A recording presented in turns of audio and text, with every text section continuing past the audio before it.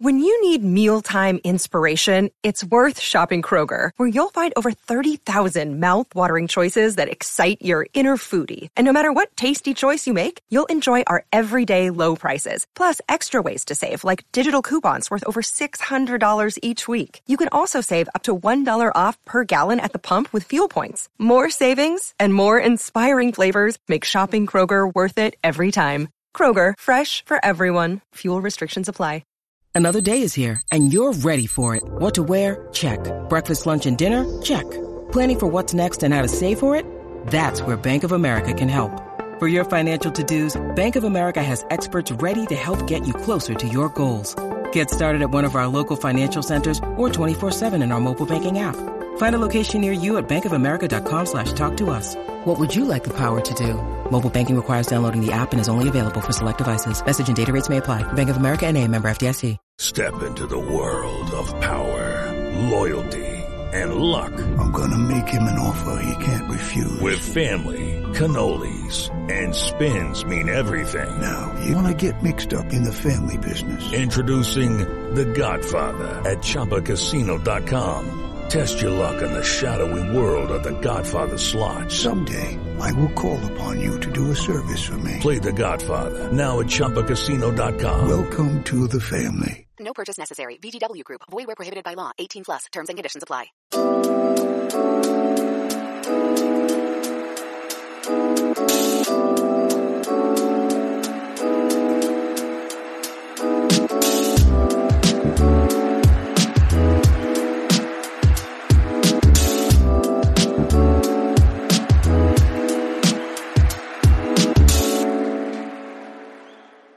Welcome back to that Chelsea podcast. Another frustrating draw. I'm joined by Daniel Chance at Son of Chelsea. Daniel, how are we doing?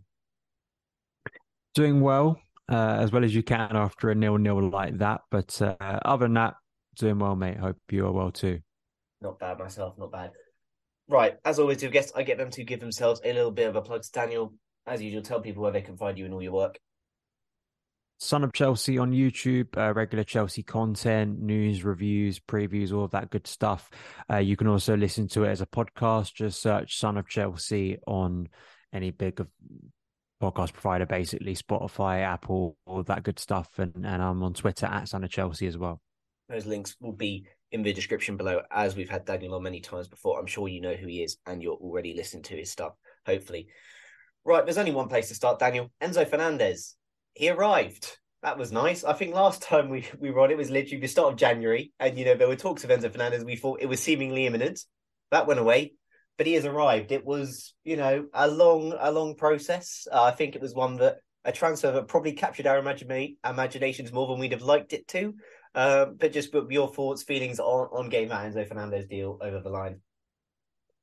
Yeah, very exciting and kind of weird how it seemed to be close or like advancing and then goes completely dead and then comes back again. I mean, you don't usually see that in transfers. It either happens or it doesn't, particularly in the case of one window. But yeah, I'm really happy about it. I think like a lot of Chelsea fans, it's just been so overdue for so long. Chelsea properly investing in central midfield. I think we've been talking about it for so long. At the time I've been on your podcast, I think we've been talking about it. So great to have it over the line.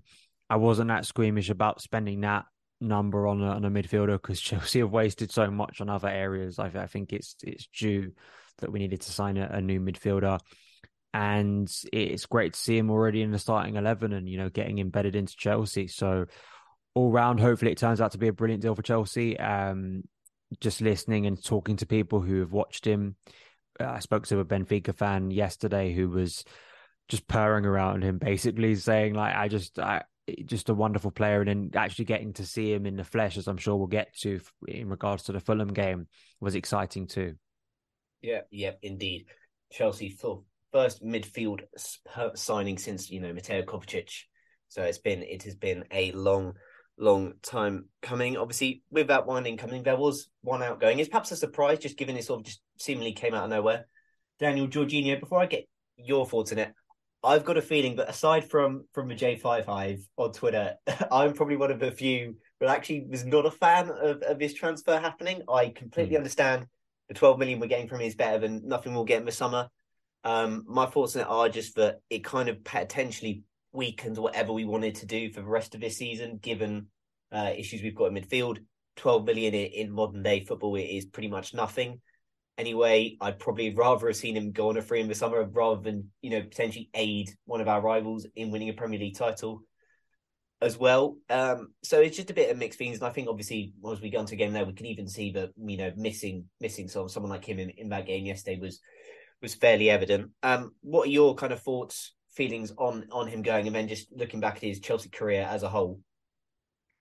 Yeah, it was weird that for a player who has caused so much conversation and actually done so much at Chelsea, for it to end also abruptly. That was kind of the bizarre thing around it. And he only got like a photo up on the screen at Stamford Bridge yesterday, and then that was it, And if he would have stayed for another few months, I'm sure he would have got a better farewell by the Stamford Bridge crowd at the end of this season. I still think it was the right move. I think that Chelsea, there is, whether it matters or not, whether it's just me talking nonsense, I do think there is something quite symbolic about selling him on the same day you sign another new midfielder. I think it says something about what the new ownership is trying to do, is that they are going to be more ruthless with selling players. They are going to try and attract value. If you're not staying here for the long term, we're not going to let your contract run down and down. And unfortunately, the midfield contract situation, like the centre-back contract situation, is something that this new ownership has walked into. And I think it's a signal that they will try and get value from players. And when you've got 12 million right in front of you for a player that has only got a few months left, probably shouldn't be here beyond this season, I think it made a lot of financial sense. I agree with you that, sure, in midfield we've had a lot of injury problems, and I think it showed last night, right, in terms of the options, and even some players who've been underperforming who probably shouldn't have started. You still have to kind of start them based on the options that you have at your disposal. But I think hopefully that will improve as we go forward, and some of those players return from injury, and we've got a player like Andre Santos hopefully getting involved too. So I think it made sense, and I think it was the right time to depart. But it was just, I think I would have preferred a little bit more notice, to be honest, rather than just a few hours. And then we obviously on deadline day, we were as consumed by the Enzo Fernandez chat. So Jorginho's exit, although I spoke about it on my podcast, in some ways very quickly got brushed to the side, which is a bit of a shame. Yeah, indeed.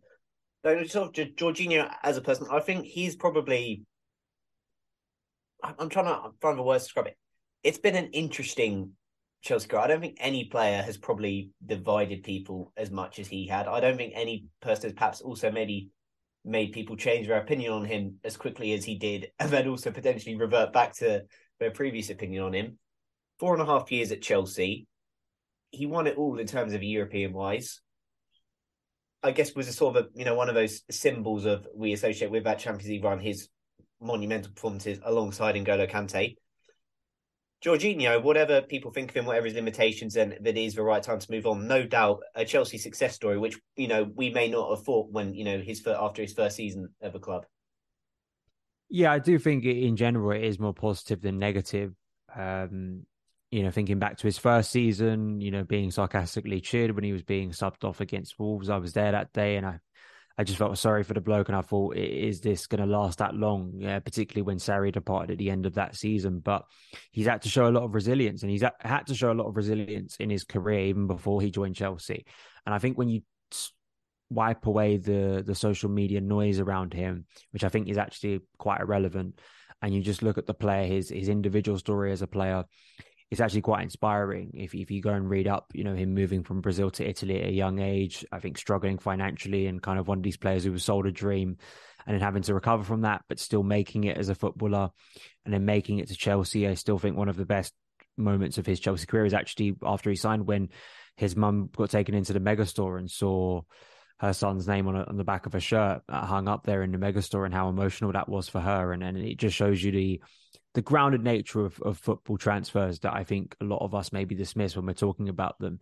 And you always got the sense he was a good professional. You always got the sense that this was a player that was liked in and around the club. And, he did have good performances for Chelsea, some very good performances for Chelsea. And I don't think anyone should ever make the case that he never did. I think that unfortunately, as bringing back into social media the extremes of Jorginho, he's kind of come to define this new way of looking at players where you have to have an extreme opinion about them, which is just not true. I think there is a nuance with Jorginho. I think that in reflection, I think he'll be looked upon as at times a very valuable member of the dressing room, at times someone that came to encapsulate frustrations with the midfield. But I think in most part, as with the majority of Chelsea players in my life supporting the club, I wish them well. And I look back at the memories with a lot of fondness because he was involved more than anything else in an incredible night in Porto. And that obviously will never be taken away. Yeah, indeed. Thank you and good luck, Jorginho. Just nod at Arsenal. That would be a bit of a sickness seeing him lift a Premier League title with Arsenal, but it is what it is, and it's out of our control now. And we just wish him well and thank him for his service and a top player. And he said, once to prove doubters wrong, and I think he certainly managed to prove a fair few doubters wrong, and we wish him well. Obviously, on the last podcast, I said I would be back, but next time he'd back, there'd be more signings to be made, and there were obviously an Enzo Fernandez, and there was Malo Gusto signs well. Daniel, the January transfer window comes to an end. It was pretty unprecedented what happened this January transfer window. That was kind of the spending you'd expect to see in a summer transfer window. Todd Boehly and, all those sort of this stereotype set you can't do business in January, it's always harder. We kind of just shattered all those opinions.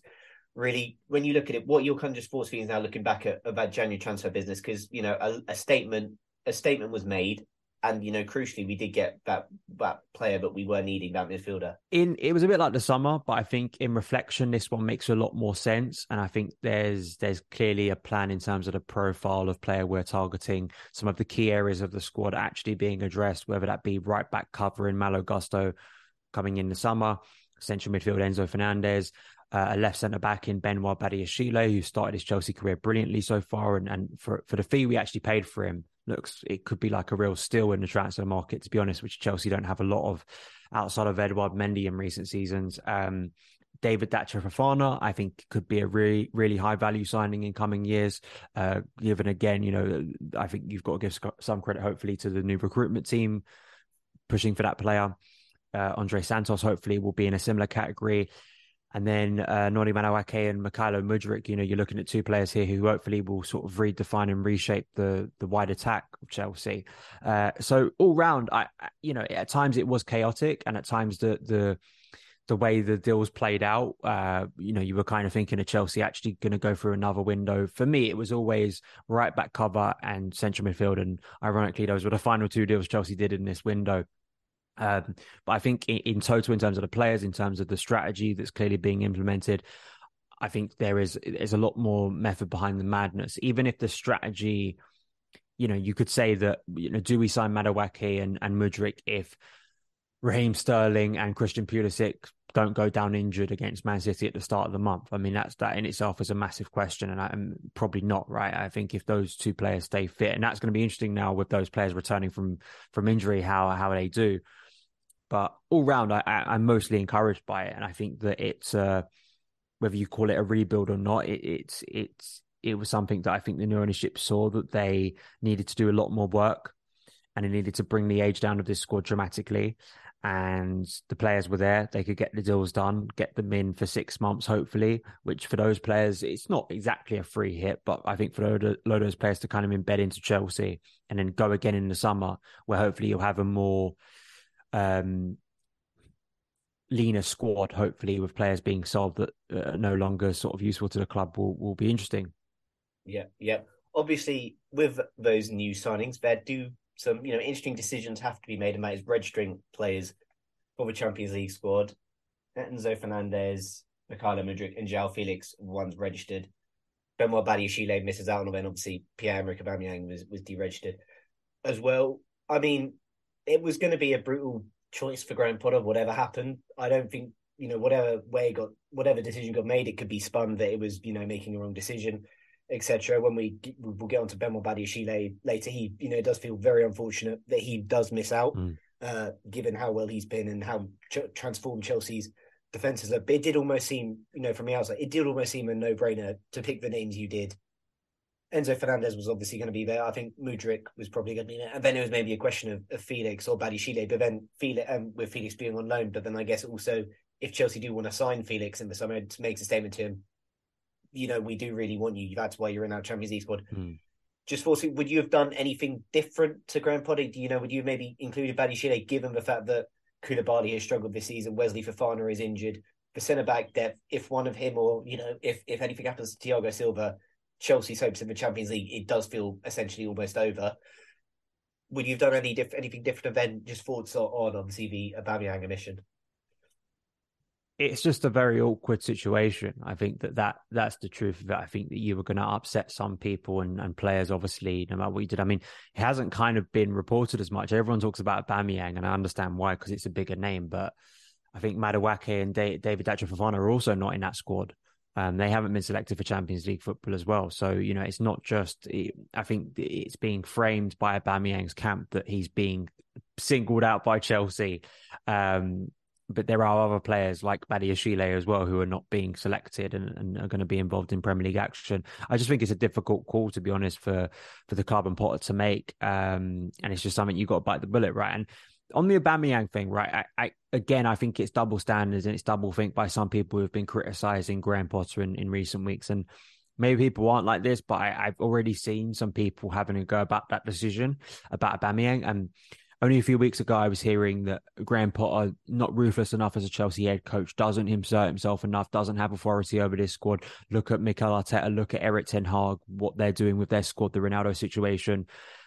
I don't think Potter is doing it as publicly in a ruthless way. Like, he isn't coming out and being a megalomaniac about it. But surely, with the way he's treated Aubameyang in terms of selection in recent weeks, he's starting to show and make it abundantly clear, you are not part of my plans. And again, it's like, I think it's people, wanting to go several ways and wanting to take several positions at the same time in order to spite Potter. Like, either he's ruthless or he's not. Like, and I think this is a case of him selecting players who he maybe feels just better suit him. But there is also a reality that, you could flip that on its head and go, well, he hasn't picked Fofana, the younger striker in that situation, right? So I just think the most reasonable way I come towards the situation is just difficult, and we'll see how it plays out. Because I think that there's a few of us who have been looking at the new signings and thinking the Champions League could be the one area where Chelsea gets some real joy this season, at least for the rest of it, and attention turns to that, right? And we can get some decent nights. Mudryk, Fernandes, and Joao Felix.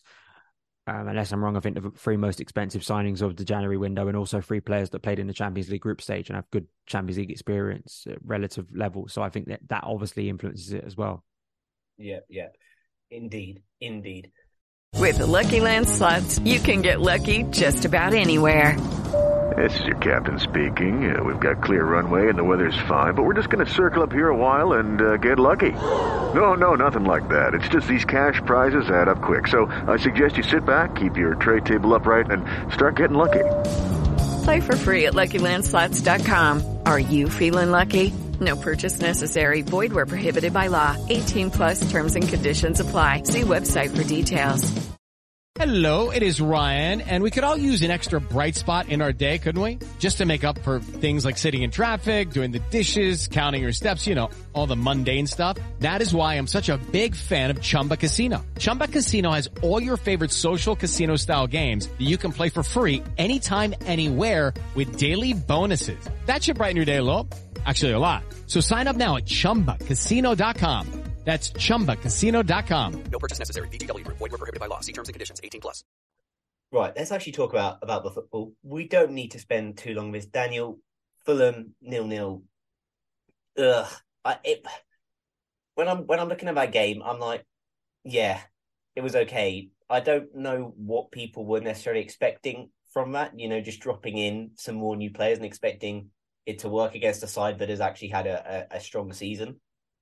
I felt that, on another day we walk out of that with a win, given the chances we did create. I know people are going to go, Arsenal 0-0, we struggled to score goals, etc., struggled to create chances. But you actually look at it, there was, some pretty big chances we missed in that game. Havertz obviously lobs for keeper hits for post. There's also a Mount ball that I think gets a bit of a deflection on its way to Havertz for he skies over. And perhaps the most noticeable one, David Datro Fofana rounding the goalkeeper and just, getting his feet a bit mixed up and not having the composure to score. Because when we look at it, and I guess this is the fine margins of it, kind of just going off social media last night, it was quite negative, quite a feeling like, oh, where are we going? But if Fofana scores that goal, Chelsea is 6th in the Premier League table. They've got 7 points from their last 3 games. If that goes in, And essentially, I guess in this bit, we've just got to try and find sort of a middle ground because it's, nowhere near as bad, and it also wouldn't have necessarily been anywhere near as good had Fofana scored. But what were your just thoughts, feelings on being there and obviously seeing Enzo Fernandez debut in that Chelsea performance last night? Yeah, I'm not as negative as everyone else, but I think that was to be expected, right? I think there was a lot of optimism around last night. I think the narrative going into the game was almost forgetting there was an opponent against Chelsea last night, and a pretty decent one based on their performances this season. And I think you saw it with Fulham. They came to sort of spoil. They came to be aggressive, physical team, tried to disrupt Chelsea. I think were very well set up by Marco Silva. And, I can already hear the shouts of people saying, but it's Fulham. But, Fulham are a different, they're a very different Fulham to the team we faced, in most of my life in the Premier League. They've got some very decent players now, and they're well coached. And you're coming up against it from a Chelsea perspective. You're adding new players into that as well. You're adding players like Reece James, who were only just returned from injury. So I do get a sense that people, we've spent all this money and there's no improvement. And I just think it's just farcical to expect all of that to click in one night. I never went, even though I was excited, and I said this on Twitter, I was excited about the lineup. Absolutely was, just seeing those names on the lineup. I never expected more than a 1-0 win yesterday. Like I just didn't. Like I thought that it was going to be a tight game. It's going to be a close game. And when you actually look at those chances that you've listed, that could have been a 2 or 3-0 win for Chelsea. Based on what we created. And I think looking at the positives, I think structurally from a defensive point of view, the team looks a lot more solid, particularly since Benoit Badiashile has come back into the team. Has come into the team, and 3 games, 3 clean sheets for him. I thought he was my man in the match last night. He's just dominant from a Chelsea point of view, and is really, and it's not just that. I think his composure on the ball too seems to pick out some good passes, and has a good vision, which is good for a team. And I think is very quickly adapted to the physicality and pace and what's required of him as a defender, something that Kalidou Koulibaly has not simply this season. And particularly when you think about what we've missed this season on the left side of our defence since we lost Antonio Rudiger, Badiashile is not the same player. But just having a bit of balance with Thiago Silva's excellence, I think, is very important for Chelsea's defence. So, and in the case of Enzo Fernandez, I thought he was really, really good in the first half. Like, the ball sticks to his feet, and he played 2 cutting passes for me. There was the one, the most important one, I guess, that could have won the game for Chelsea and probably should have, was the one over the top to Mason Mount, that then he puts the ball across for Kai Havertz. Kai Havertz should be finishing that. And then there was another one towards Hakim Ziyech. And Ziyech, I think, took it with his right foot, and obviously doesn't have a right foot, so it just completely goes wide. And I liked watching Enzo, and obviously he could have scored a screamer in the second half. Like, I like seeing that, a player of seeing someone that deep wearing the number 5 taking a shot from distance and not going too far away is new for Chelsea fans to see in recent years. So, listen, I know that there are some people who not only have given up on this season, but have already come to the conclusion that Graham Potter's not the right Chelsea coach. And, it's trotting out the same things that I've heard since November at this point. And I, unless Graham Potter wins every single game for the rest of the season and Chelsea win games 3 or 4-0 and speaks like a megalomaniac and an egotistical version of, say, Jose Mourinho reincarnated in press conferences. I mean, there are some people who just aren't going to be happy, right? And I think you've got to accept that. But there also is a reality that you're bringing in a lot of new players. Like Noni Madueke, I think, also looked bright. It was a shame that Mykhailo Mudryk was a bit under the weather, and that kind of explains his downbeat performance, because I was expecting a bit more from him last night. So with Joao Felix coming back next week, with more players returning from injury, Ben Chilwell's now back, Reece James is now back, is going to be gaining that match fitness. To make an assessment on just one night, it just is farcical. I understand why people are frustrated, because it's not the first game of the season. I've lost count, but it feels it's already been a very long season from a Chelsea. We're over halfway now, just that, and Chelsea need to start picking up points. And I think that maybe we'll get to some listener questions who kind of asked this, but you want to see some improvement. But I don't think it was so horrendously abject without any vision at all. I think I'm not going to sit here and tell you it was an energetic performance and it was a free-flowing performance, but I don't think it was ever going to be. But I also think there were moments that gave you encouragement that some of our new players are going to improve the team. And given more time and given a bit of patience, I think that the team hopefully will start to gel. So, compared to what it was, say, against Nottingham Forest and City at the start of this month, and particularly if you compare it and contrast it to what we had before the World Cup, I don't think last night's performance comes anywhere close to how depressing it was against, say, Newcastle and Arsenal before the World Cup break. Yeah. Obviously, that goalless draw last night meant that Chelsea's 22 goals is the lowest total after 21.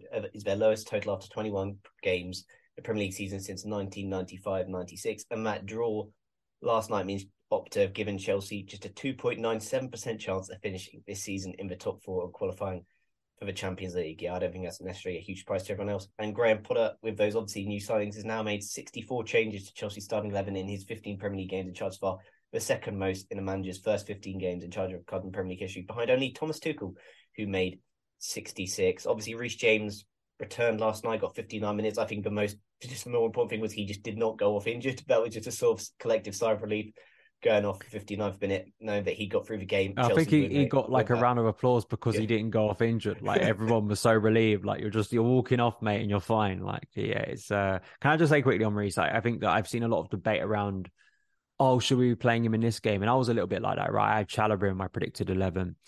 But I guess you get to the point where, when do you bring him back in?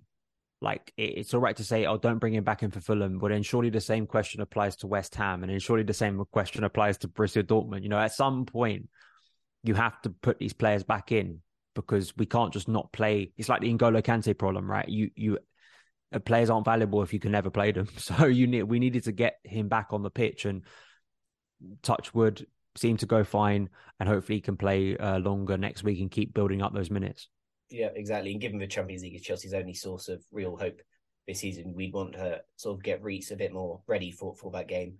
And say Chelsea's win rate without Reece James this season is 17%. So it is crucial we kind of manage him and get him on that football pitch doing well.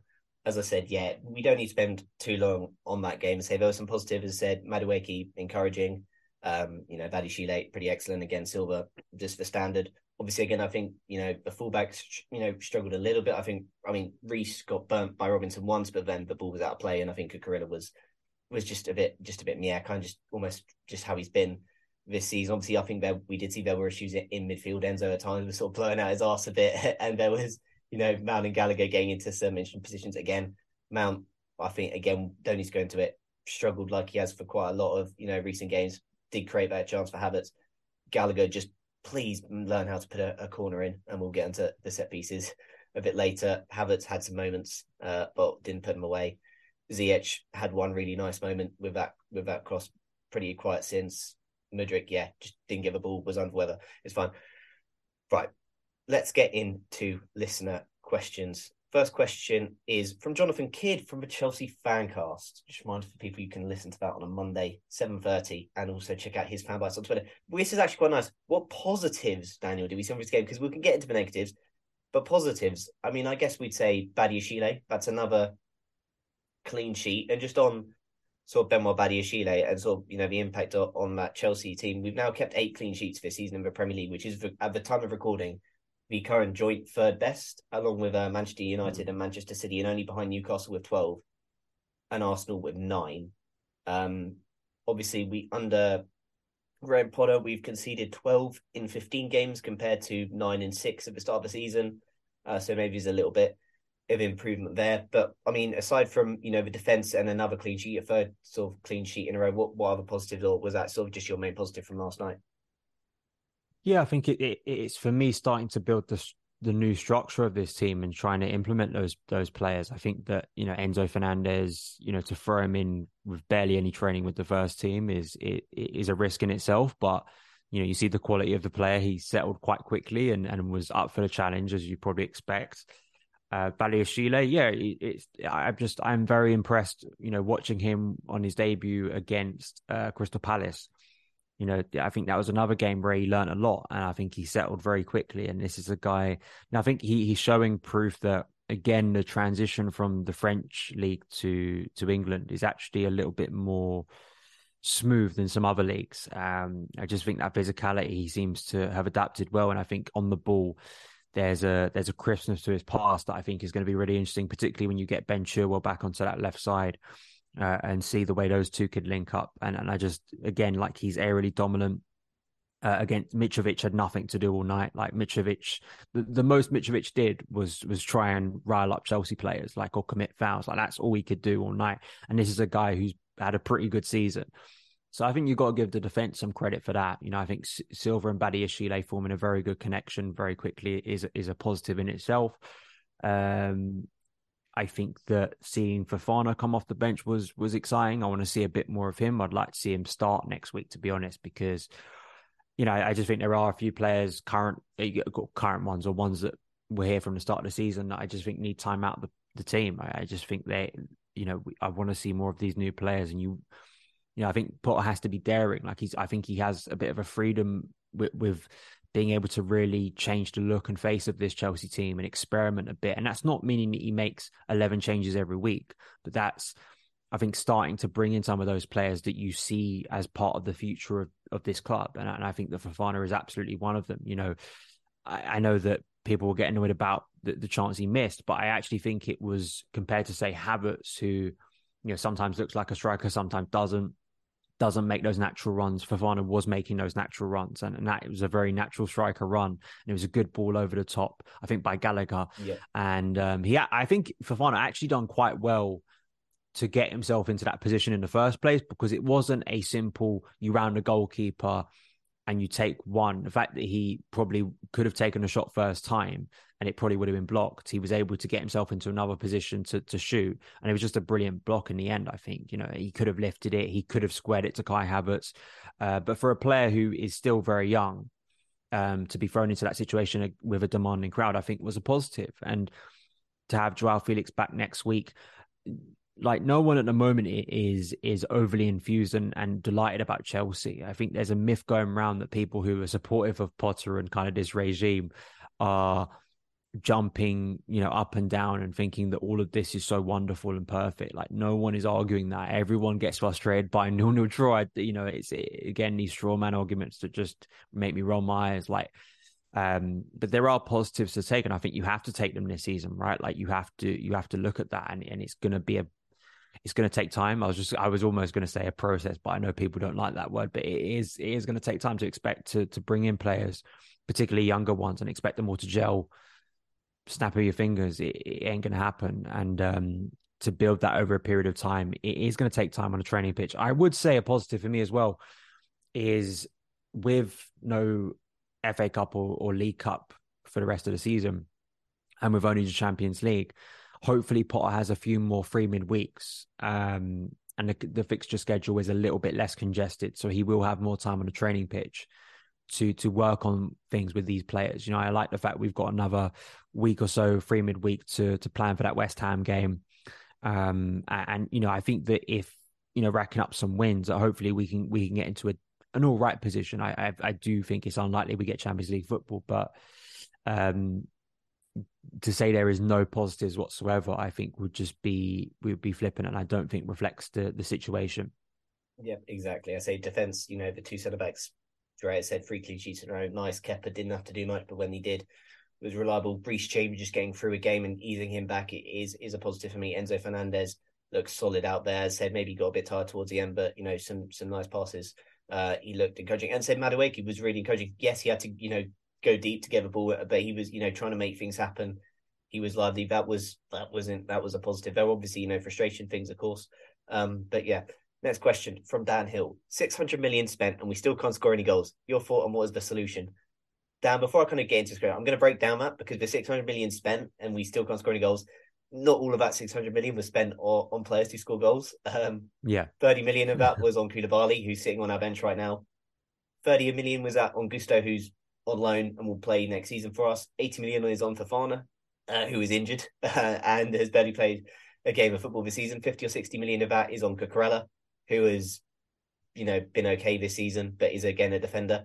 120 million of that is on Enzo, who's literally just played his first game. Can't expect necessarily too much there. 88 million is on Mudryk, who's played a grand total of about 80 minutes in 2 games and had a cold in the second one. And again, 30 odd million of that is on Madueke, who made his debut. Like, I get it. 600 million, I'm not going to, you know, go into that narrative yet, because one, it's just also not really fair at all. And also these players literally just played their first games. the thoughts on it and the solution obviously is interesting because Chelsea over their last 4 games have accumulated an XG of 7.15 and they've only scored 2 goals. And as that we mentioned in this game, that I did list some big chances that Chelsea missed. And Graham Potter is not responsible for the players putting the ball into the net. Like he can't control that. He can't control what they're doing. It is obviously frustrating and it's obviously a thing that's gone on. What I will say, and this is the solution, people, is not to bring back Jose Mourinho like all of you were saying on Twitter last night, Jose Mourinho 3.0. The idea of Jose Mourinho, I'm not saying you were saying this down at all, by the way, but the idea that Jose Mourinho in 2023 is the solution at a big club is baffling. The fact that in 2023, Jose Mourinho is the answer to a project is also baffling when there's literally no prior evidence of him, undergoing a project.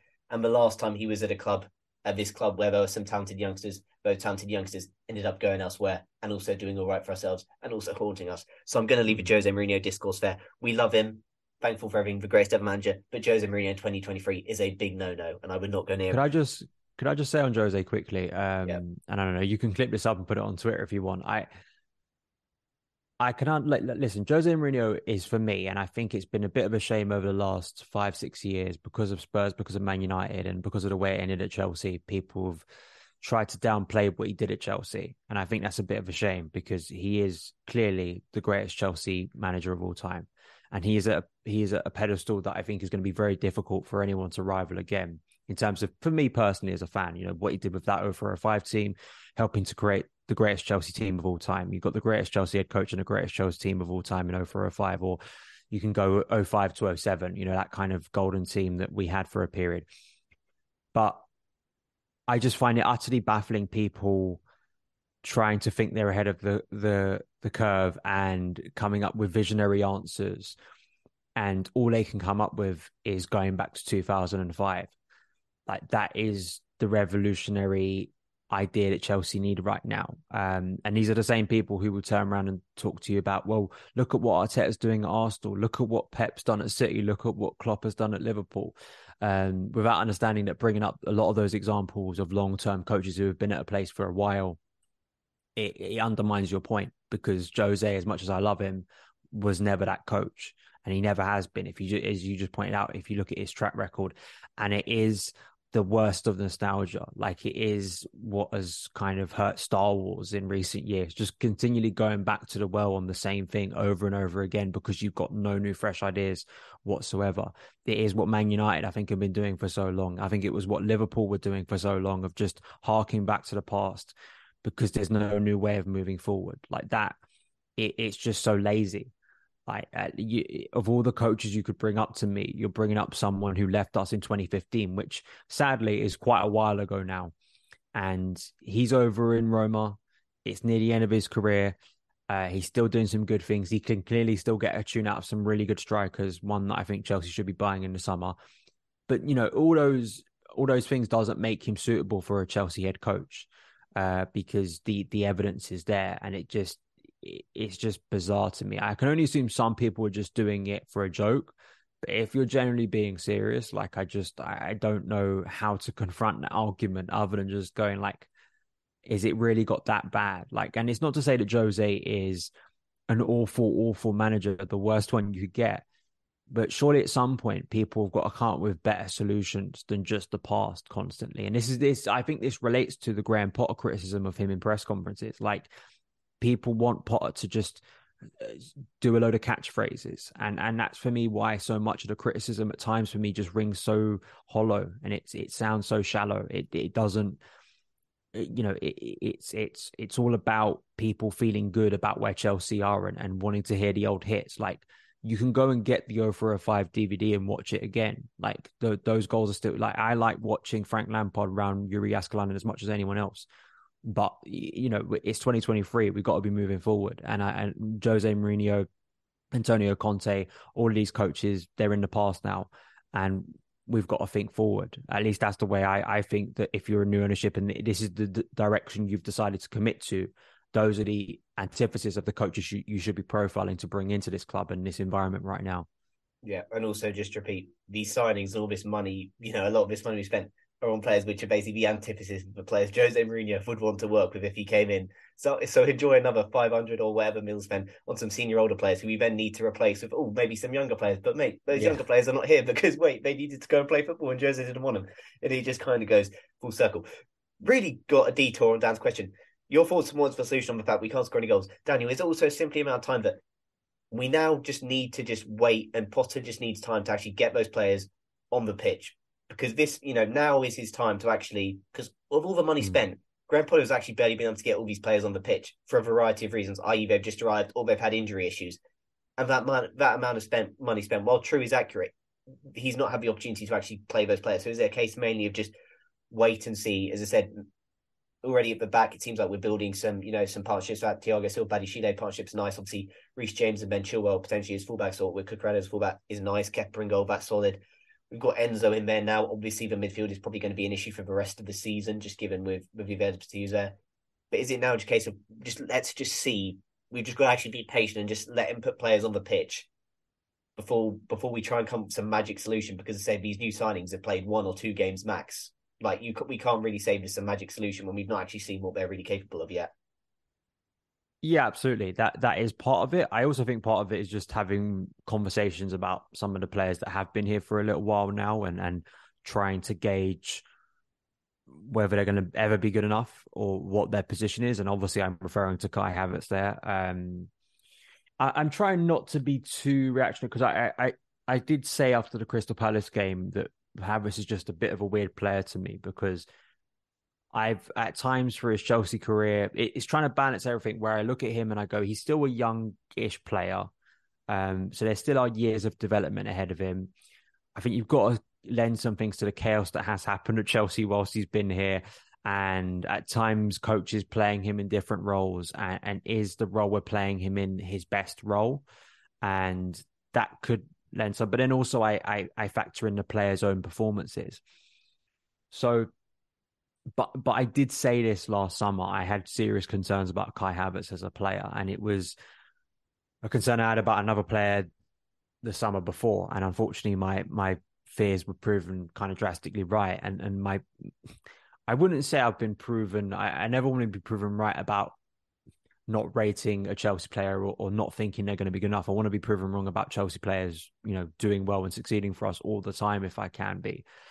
But I think there needs to be a serious conversation about Kai Havertz in the summer of how much more time you're committing to him. Particularly, let's say if Joao Felix is a really strong into the season and in Chelsea, as we're hearing, feel confident they could get a permanent deal for that player.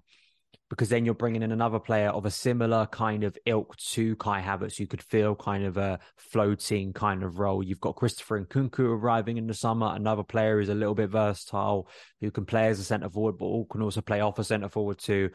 And I don't think you want too many of those players in a squad, if I'm being honest. I think that, and it's how much longer do we go persisting with Kai Havertz? That's my big question. I think for me, the challenge to Kai Havertz is if he can score 10 goals from now until the end of the season, then I think that would be a success.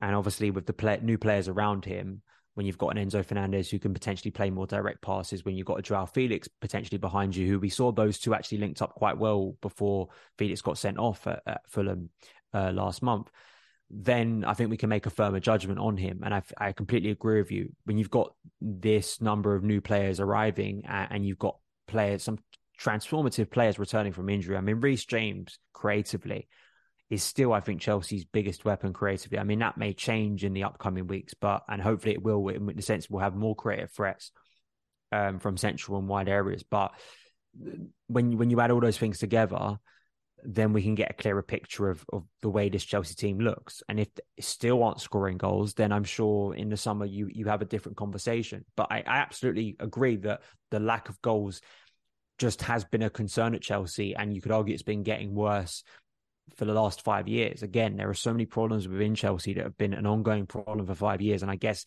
it's kind of reached its peak at this season with the way things have kind of come to a head and why the new owners have felt that they've had to go out and spend so much on new players. Yeah. Next question from Patrick Larson. With Joao Felix come back, how does that impact the starting 11? Who do you think will be in 11? I mean, Daniel, we'll just go. It's a long way off. West Ham away, about a week's time. Well, I guess we'll just try and quickly pick a team. So obviously, I guess we go Kepa in goal. I'm presuming that it's Thiago Silva and Benoit Badiashile at the back, or given there's a Champions League tie against Borussia Dortmund and that Benoit Badiashile is not registered, would you look to maybe bring in someone like Trevor Chalobah or Koulibaly just to maybe get them a bit prepared for that Champions League tie, or would you just stick with Badiashile and Silva and just keep a good thing going? I'd keep Badiashile and Silva. It is West Ham away on a 12:30, and it's it's an intense game. Even though West Ham haven't been doing great this season, it is a big game for them. So physically, I think you'd want. It's not that I think Chalobah's bad physically. I think he's for the main has been a very competent and at times really good defender for Chelsea. But I'm a fan of keeping that consistency if you can to build that chemistry. And even if you do have to change it in midweek, which you will have to, I still would play Badiashile and Silva and keep that going. Fair enough. Right back, I'm guessing Reece James, and again, a similar job to try and give him 60 minutes or a bit more. Yeah, absolutely. Left back, Chilwell or Cucurella? Is it Cucurella, given that Chilwell only sort of came on for the last 8 or so minutes yesterday? Yeah, I think it depends. It's hard for any of us to say right now whether Chilwell's fitness, unless you ask, Potter or what their fitness levels are. But I would preferably start Chilwell in that game. And if he can only do 60 minutes, he can only do 60 minutes or whatever it is. I'd like to see him start at least and see how he goes. Because again, another player you need to get back into minutes soon. Yeah, fair enough. And I will say that, again, what I've seen online this week about Cucurella being infinitely better than Ben Chilwell has kind of just baffled me how people's view has dropped on Ben Chilwell so much during this time when Cucurella was hardly level water. But I get sidetracked. Midfield, I think Enzo is the obvious one in there. I guess the other option is, shared question is Kovacic fit? If Kovacic is fit, does he start maybe just purely to try and get a bit of a better balance? Because we kind of see Gallagher and Mount in that midfield. It did maybe look a little bit unbalanced against Fulham, and maybe West Ham might have, despite their league position, might have potentially a bit more quality to actually punish us if the midfield struggles a bit. Either that or kind of Chukwuemeka is a player I'd like to see start again soon. So yeah, Enzo and Kovacic kind of fits as kind of a 4-2-3-1, naturally fits as kind of 2-6, a pivot, whatever you want to call it, like two central midfielders. And I think maybe you progress the ball a little bit better because Kovacic kind of has always had that quality to progress the ball through the middle of the pitch quite well. So yeah, I'd see those two, but I think Carney Chukwuemeka, I was a little bit disappointed. He didn't even come off the bench last night. Was he even on the bench last night? I forget, but I think based on his performances recently, I want to see a bit more of him. Fair enough. Going forward, then, if we're going with his 40 friend, who is your is it Kai Havertz up top? Again, seeing as that's kind of where he's played, and we have seen little glimpses of him in these games. Is he sort of the man you have? Obviously, you said it might be nice to see Fofana sort of earlier on. But again, is it is there a potential Champions League game? Do you potentially rest Havertz? What do you do there? And then is it a case of Felix just goes straight back in based off what we saw against Fulham, and then it's you've got a choice for the other positions? What do you do? Is Mudryk well enough to start? Do you give Madueke a start? Like Ziyech, what do you kind of do in the best forward areas? I think it would be exciting to see Madueke, Felix, and Mudryk behind Fofana as a front four. But I do get the sense, just in terms of experience, seniority within the squad, Raheem Sterling may take one of those positions, as we saw coming off the bench last night. So it's either one. I mean, if you're just going on last night's performance, I think it may be Sterling on the left, Madueke on the right, Felix behind. I'd go Felix behind Fofana. That would be. I think I just, and I think for players like, not so much Gallagher, this is Gallagher's first season at Chelsea as a senior player. So it's more Mount and Havertz who I think have played so much football for Chelsea over recent years. And I think that both of them haven't been hitting top level this season. And I think that competition can hopefully do good for them, right? And some serious competition, I think, does help a squad. So I think for both of them, it is, once you get those options back, I think it's time to take them out the team for a little bit. It doesn't mean that they are out the team indefinitely. Like as you said, with some of those names who aren't like Madueke and Fofana and Badiashile, who aren't involved against Dortmund, I think it just makes logical sense to play them against West Ham and to feature them in the Premier League for as long as we're in the Champions League for. Hey guys, it is Ryan. I'm not sure if you know this about me, but I'm a bit of a fun fanatic when I can. I like to work, but I like fun too. It's a thing. And now the truth is out there. I can tell you about my favorite place to have fun. Chumba Casino. They have hundreds of social casino style games to choose from with new games released each week. You can play for free anytime, anywhere. And each day brings a new chance to collect daily bonuses. So join me in the fun. Sign up now at ChumbaCasino.com. No purchase necessary. VGW Group. Void where prohibited by law. See terms and conditions. 18+. Yeah, fair enough. Next question from RJ. What is a reasonable amount of time for Potter to be able to get his new group of players plus existing ones to gel and start delivering performance? Because, I mean, Danny, in an odd way, it did almost feel that the season started last night. Obviously, that's not the case. But given that the window closed and Potter kind of got, he's now got signings for him to make, he wanted. So it's a tough one, is it? How long, what's a reasonable amount of time? Is it, I guess, we just want to maybe gradually see some sort of progression? I mean, obviously, progression is not just going to be sort of straight up. There are going to be ups and downs. I think even if we look at, break down Potter's time in charge, it starts off well, it then sort of middles out a little bit with those 2 draws against Brentford and Manchester United. Event, really plateaus a lot.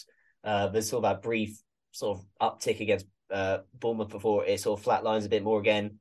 And then we saw signs of life against Fulham. And then those 2 games against Palace and Liverpool where, okay, there's signs of some good stuff.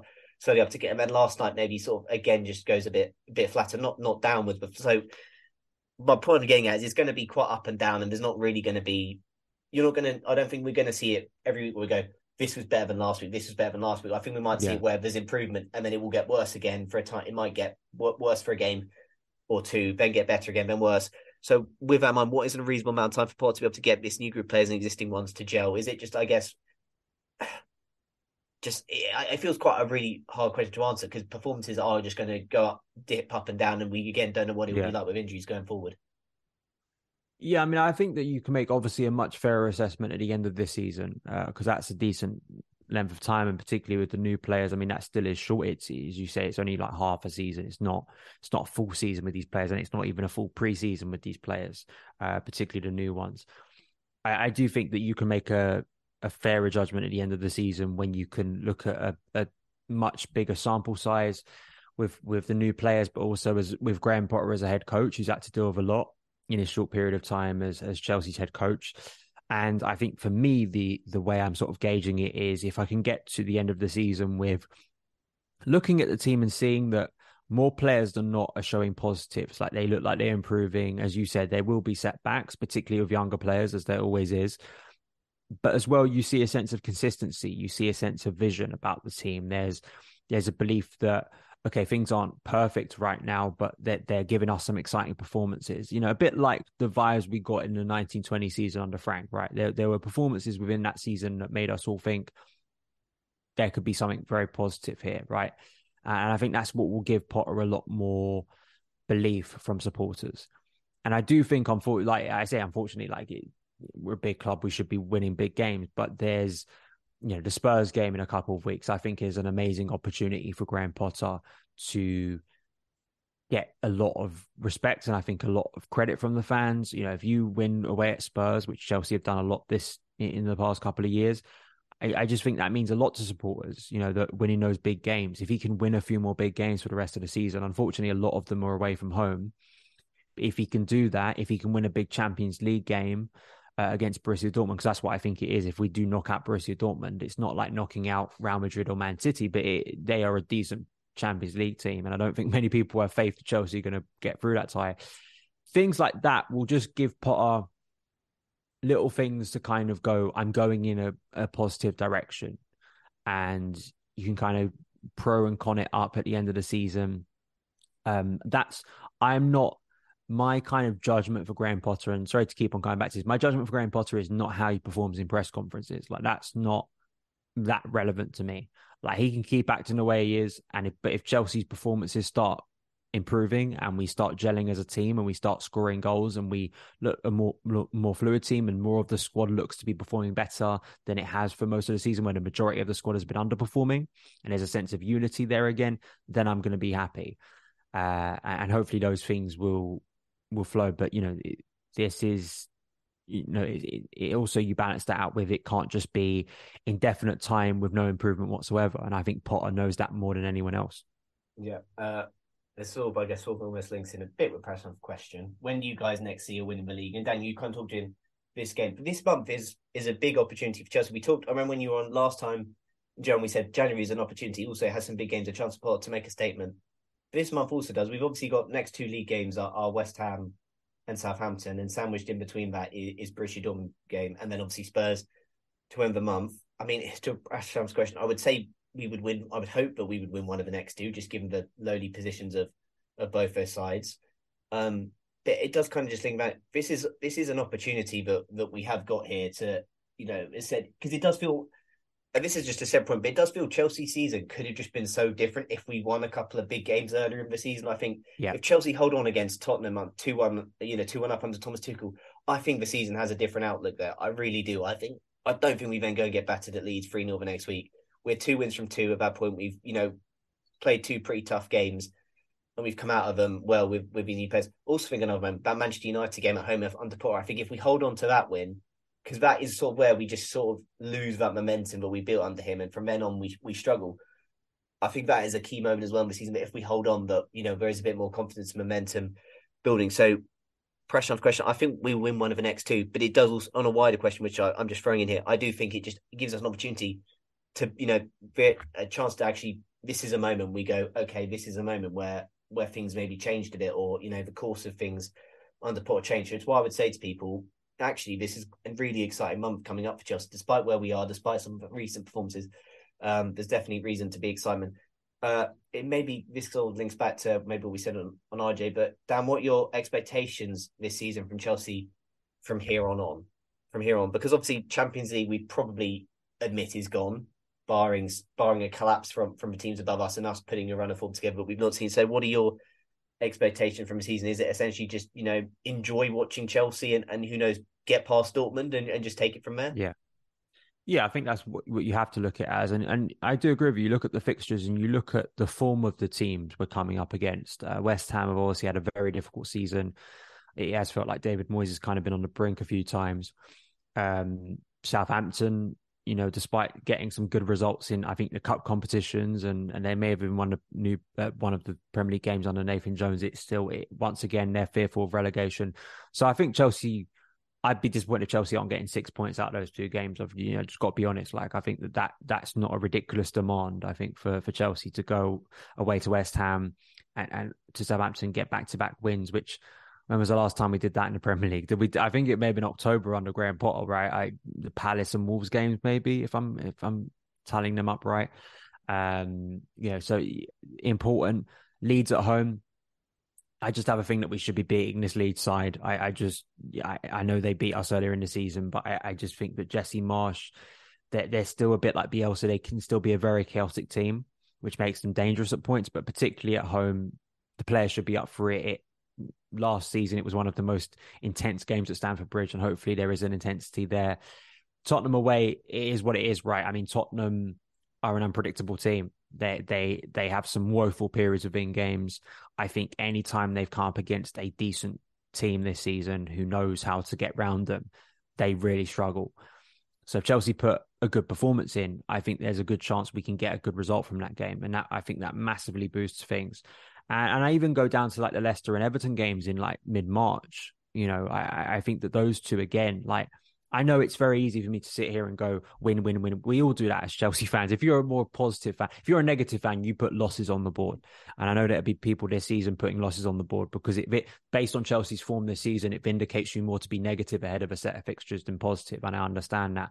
But I do think that if we get to the Everton game late March and we've had 3 or 4 wins, maybe we have beaten Dortmund in the Champions League, or, just in the Premier League, it looks a little bit healthier, then maybe you get into a position where, and Graham Potter gets into a position in kind of that April thing where maybe Champions League football isn't completely out the picture, but the opportunity is there to still end the season positively.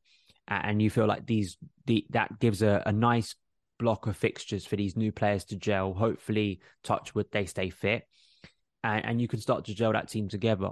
So I do, compared to when I was on last and we looked at those fixtures and they look quite daunting. And we had 2 Man City fixtures. We had the Fulham one away from home. We had Liverpool away from home, Palace. the fixtures do look kinder, but of course Chelsea have to go out there and I think in a lot of those games, particularly West Ham and Southampton, you're coming up against teams who will look to sit deep against Chelsea with not a lot of confidence. And as we saw against Fulham last night, Fulham are better than West Ham and Southampton this season, but it's how do we progress the ball a lot quicker, be less static in possession? I think that's going to be a big question for Graham Potter in the upcoming weeks. Yeah, I'd say West Ham as well. Also a game that we have struggled with in the past, a couple of 3-2 losses there, a 1-0 loss there under Conte, a draw there under Sarri. So it's not the easiest place to go, but yeah, it's an opportunity. And as I said, you think back to the last two Chelsea managers prior to Graham Potter, their first, I guess, real big statement win was a win away at Tottenham.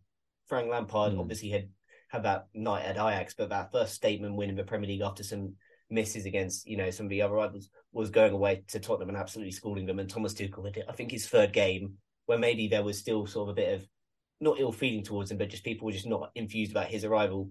That game was a game that won a lot of fans over straight away. And that's the opportunity that this game has. So it's an interesting month ahead, and it's one where there's the potential for it to be really good.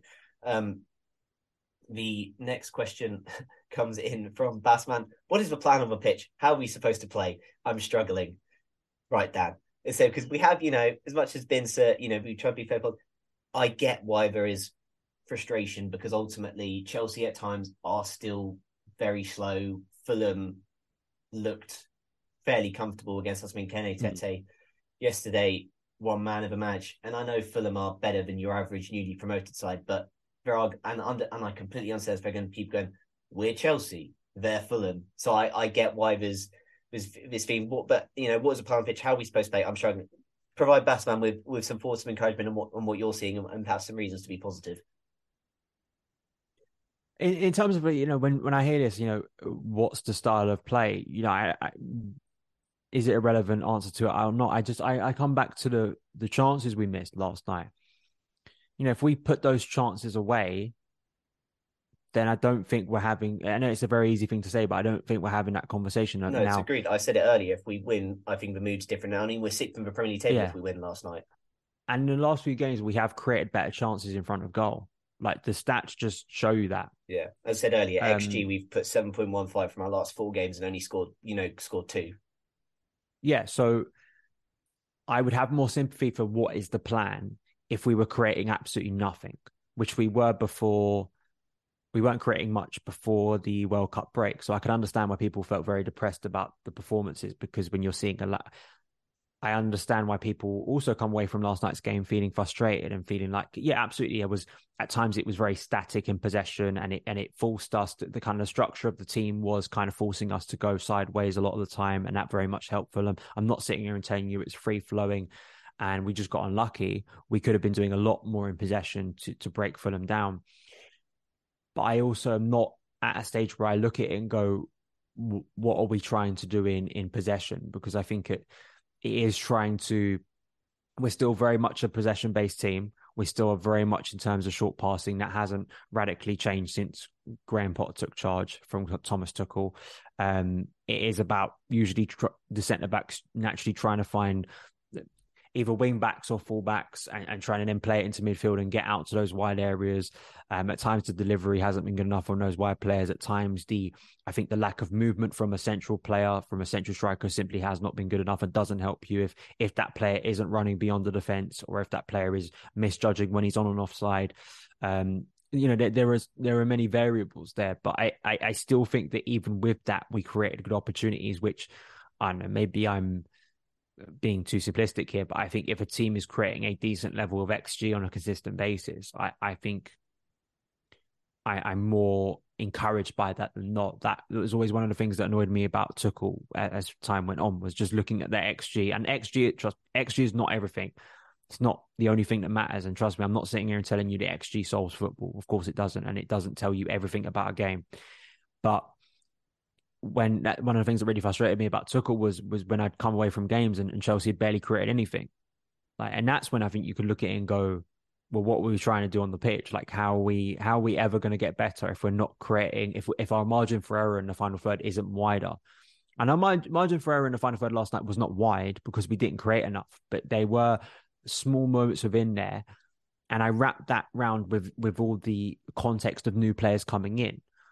Like, if this was a team that had been playing together, all these players have been playing together, that 11 or 14 players have been playing together for over a year or 2 years, and then we played that performance last night, then I think that's a fairer criticism. But I can't fully buy into the idea Chelsea have no idea what they're doing on the pitch, and there's absolutely no plan for making things happen. It still is betting in players, and it also is a case of Chelsea players at times being, I think, a bit more ruthless and also being a bit more daring. I still think it's got to be ingrained into these players to play a bit more direct. I still see too many safe sideways passing. And I think that's what Potter and hopefully some of the new players more so will sort of ingrain into this team to take more risks in possession. Yeah, exactly. And I mean, to say when Thiago Silva is brilliant, when he's also responsible for creating one of the better chances, which didn't even mention, was that ball he plays over top for Kai, which, he sticks for out and then Leno sticks his foot out to save it. Again, yeah, as I said, in terms of what we see on pitch, I mean, it's clear, like, at times it was a bit scary given how Fulham were pressing us, but we were also clearly trying to play out from the back a lot. At times, maybe put ourselves under a bit of pressure, but still managed to play through it. And as I said, like, when you look at it, and I know you it's going to annoy people that we've referenced XG on here, given I know how people view, but it's a useful indicator. And as I said, with Chelsea outperforming the opposition in XG and actually doing enough, then there's reason to score. And as I said, against Liverpool away, that was a game that we very could easily have won. And again, today we could last night very could easily have won if one of those 3 or 4 chances get put away. And again, the picture is different and nobody's questioning it, which is why I then linked back to earlier is we've got to try and do on here is try and find the middle ground, because it's not all sunshine and rainbows if we win all those games by being really prolific on our XG, but it's also nowhere near as bad as maybe some people think it is with us not putting away these chances. So yeah, only a couple of questions left. Next question, Davey, how poor were we with corners? How do we convert all these possessions into shots on target? And how do we get Mudryk in behind? He's blooming lining.